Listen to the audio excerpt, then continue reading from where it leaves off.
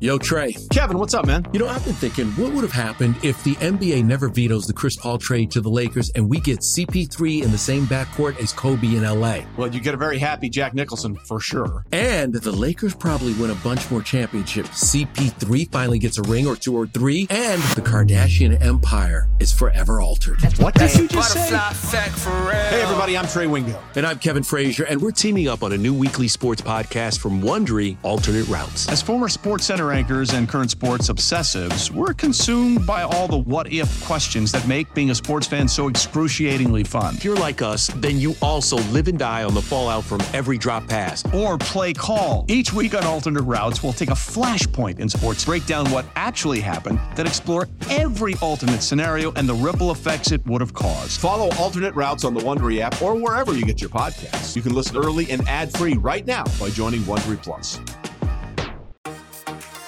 Stay refreshed with Taste Salud, the ultimate hydration experience. Dive into the world of agua frescas, designed to elevate your day, boost your energy, stay hydrated, and unwind with Salud's on-the-go stick packets, each with just 1 gram of sugar. Exclusive for our listeners, enjoy a 10% discount on your first order with code TASTE10 at checkout. Visit tastesalud.com for the full selection. Taste the difference with Taste Salud. Cheers to health. Labor Day coming up this weekend and taking off tomorrow. Nice day with the family. But a lot of people having their drafts sometime this weekend. So it's been a lot of news over the past few days. Let's get right to it. All right, let's start with the big one. Leonard Fournette. Cut by the Jaguars, signed by the Bucks.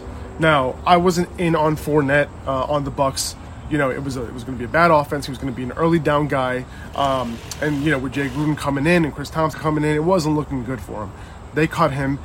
He gets signed to the Bucks for a maximum 1-year deal of $4 million, which isn't much, right? Ronald Jones was the guy, right? In the morning, there was a report Bruce Arians called him, they said that he was going to be a 3-down guy, right? And then in the afternoon, he was a early down guy.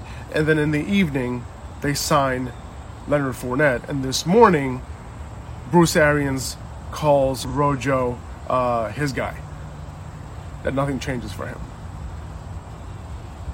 Now, when you sign a guy like Leonard Fournette, you know, that just means that you weren't completely satisfied with the running back situation that you had already, right? Similar to Andy Reid last year when he had Damian Williams, he wasn't satisfied, so he signed LaShawn McCoy. I think Fournette has a lot more than LaShawn McCoy does.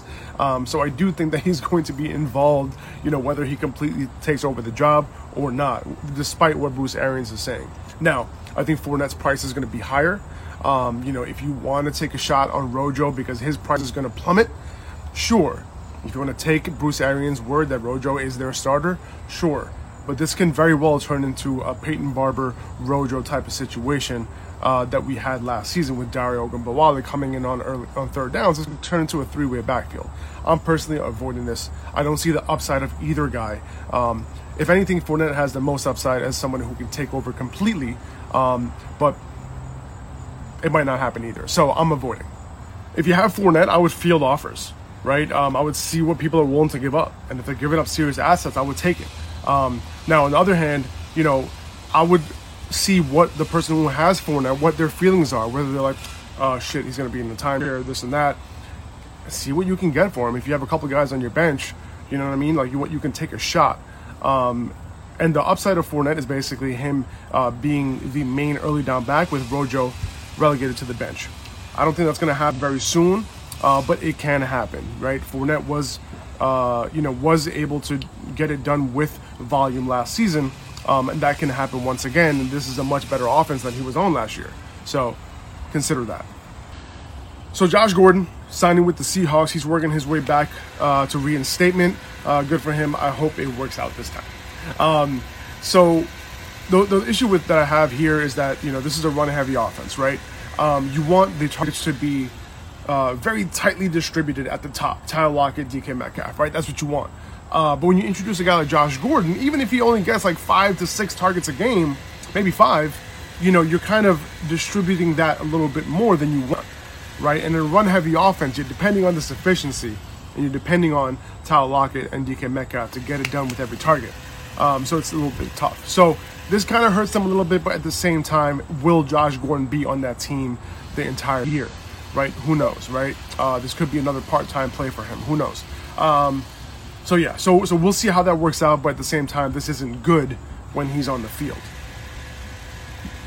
Damian Harris is dealing with a hand injury. He might be out for a few weeks. Lamar Miller came off the PUP. Sonny Michel came off the PUP. They still have James White. Obviously, they still have Rex Burkhead. It's a little bit of a crowded backfield. But, Damian Harris was somebody that, killed it in camp. He was like one of the MVPs of camp.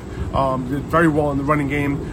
He even caught some passes. He looked good in the passing game as well. So, if he does, by the way, his upside is just being the early down guy, with James White being the passing down guy. But there are other running backs on this offense, so a lot of them can get in the mix. So that's the part that, presents a little bit of downside, right? But that's still his upside. Are you still grabbing him, 9th, 10th round, where his ADP was?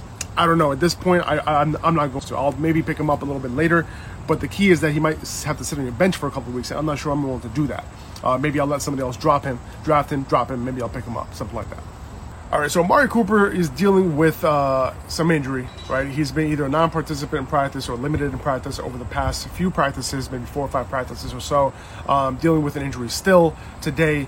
Going into the season, I've been avoiding Cooper, not because of the injury thing, but because of the fact that his ADP and Gallup's ADP was so far apart, but I don't think their production is going to be that far apart, as much as their ADP suggests. So if Amari is kind of banged up, right? Obviously, he plays through it. He played through a lot of it last season as well. But CeeDee Lamb, he's going to be relevant, if Amari Cooper isn't 100%. And Michael Gallup is somebody that I've been drafting in the 7th round in, I don't know, every one of my drafts maybe. So he's a guy that I'm definitely looking at. So, keep that in mind. Blake Jarwin might even get a little bit of a bump, if Amari were to miss time. But I'm avoiding Amari at this point. There was a report today about Devin Singletary potentially losing his starting job because of his fumbling issues. And we've been talking about this all offseason, or at least for the past month and a half, that Zach Moss is very likely going to get a lot of work in this offense, right? He could easily be the main guy on early downs, the main rusher, right?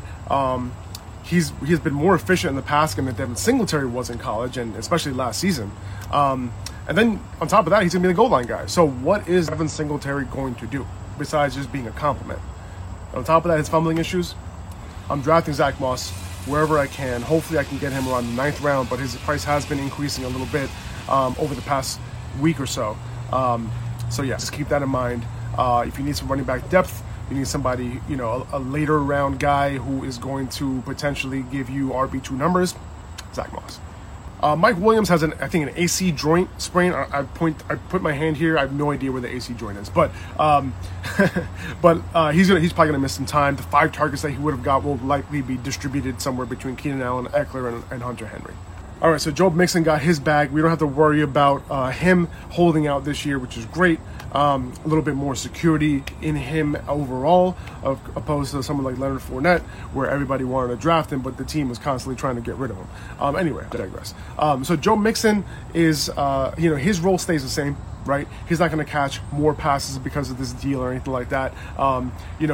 Giovanni Bernard is still there. He has been coming in last year on 3rd down situations, these passing down situations. He's going to still be involved, unfortunately. Now, if he gets hurt, Joe Mixon is going to be an every down back. So that upside is amazing, right? Because he's an amazing talent and he's very, very, very capable, more than capable in the passing game. So I wish that he ran more routes. I wish that he caught more passes, but it is what it is. Maybe his max, reception number is probably like around 40. That would be amazing with Gio Bernard healthy throughout the year. All right, let's talk about Kamara. A little closer. There we go. Let's talk about Kamara real quick, right? So initially, Kamara was out of practice because he apparently got a epidural in his back. The only thing I know about epidural is when my wife gave birth to her 2 kids, she got an epidural in her spine. So when I heard that, I was like, dude is pregnant? No, I'm kidding. Such a bad joke. So Kamara, he might have some back issues, right? Got people like Stefania Bell, people like Dr. Evan Porras on Twitter, I think the Fantasy Doc, please, I hope that's right. Guys like that, I was like, this is a little bit of a bigger deal than we're all making this out to be. He already has back issues. He's getting this injection before the season. Kind of interesting. And then guys like Ian Rappaport, maybe his sources from inside the organization, who knows? They're saying that, it's not a big deal. I don't know. Either way, he doesn't have a deal yet. So picking him is a little bit risky. Now, I'm still going to draft him at I'll take Zeke over him, right? If I want to avoid risk. CEH, maybe, right? Miles Sanders, maybe. But other than that, that's about it. Kamara is somebody who, you don't want to avoid that upside. And if you're going to draft him early, just grab Latavius Murray a little bit later. Now, Latavius Murray was the clear handcuff last season. He was getting all the touches, 90% snaps and all that. He was the RB1 during those 2 weeks that Kamara was out. But they have Ty Montgomery now. Ty Montgomery's specialty is what? Catching passes, right? And we know that, Sean Payton loves that pass catcher in his offense. So Ty Montgomery, and he flashed a little bit in camp, and he was working with pass catchers and all that. So it's possible that we see a little bit more of a 1-2 between Murray and Ty Montgomery if Kamara were to miss time, if he were to hold out, whatever the case may be, and Murray might not be the guy. You probably already heard that Tyrell Williams has been placed on season-ending IR.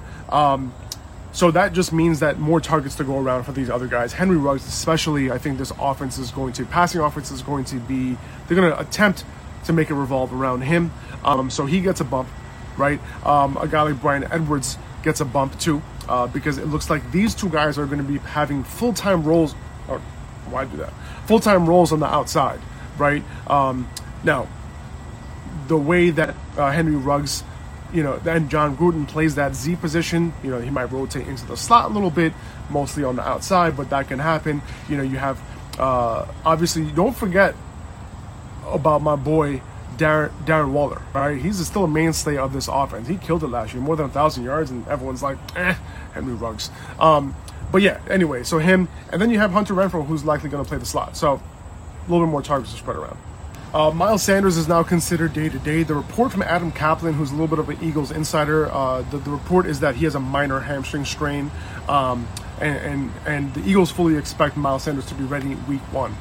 So it seems like they're just kind of putting him in bubble wrap, not letting him do much, want to get him fully prepared for week 1. Hopefully he gets a couple practices in during that week, couple full practices in. That would mean the world to what we think of him going into week 1. But everyone knows that I'm high on Miles Sanders, including my league mates, which is absolutely terrible. And I hate talking about Miles Sanders because they're going to fucking take him at the end of the first round.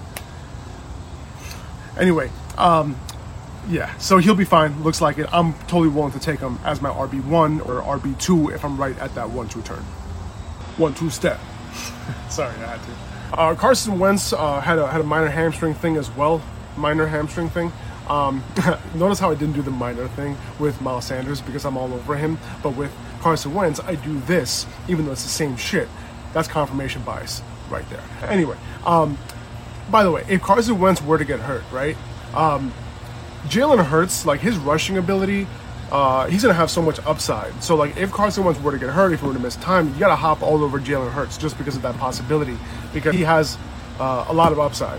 He might not have a shit ton of weapons, but neither does Carson Wentz. But then you add the rushing ability on top of it, it just presents a lot of upside. So just letting you know, if that were to happen, I would hop all over Jalen Hurts.